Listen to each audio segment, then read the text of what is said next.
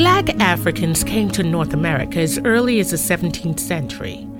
But their contribution to society is often ignored in history books, including their bravery during combat, especially during the War of 1812, when the U.S. declared war against Britain.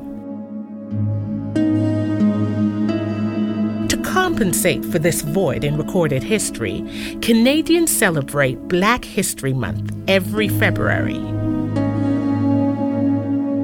The origin of Black History Month dates back to 1926, when Carter G. Woodson, an African-American historian, created Negro History Week in the U.S.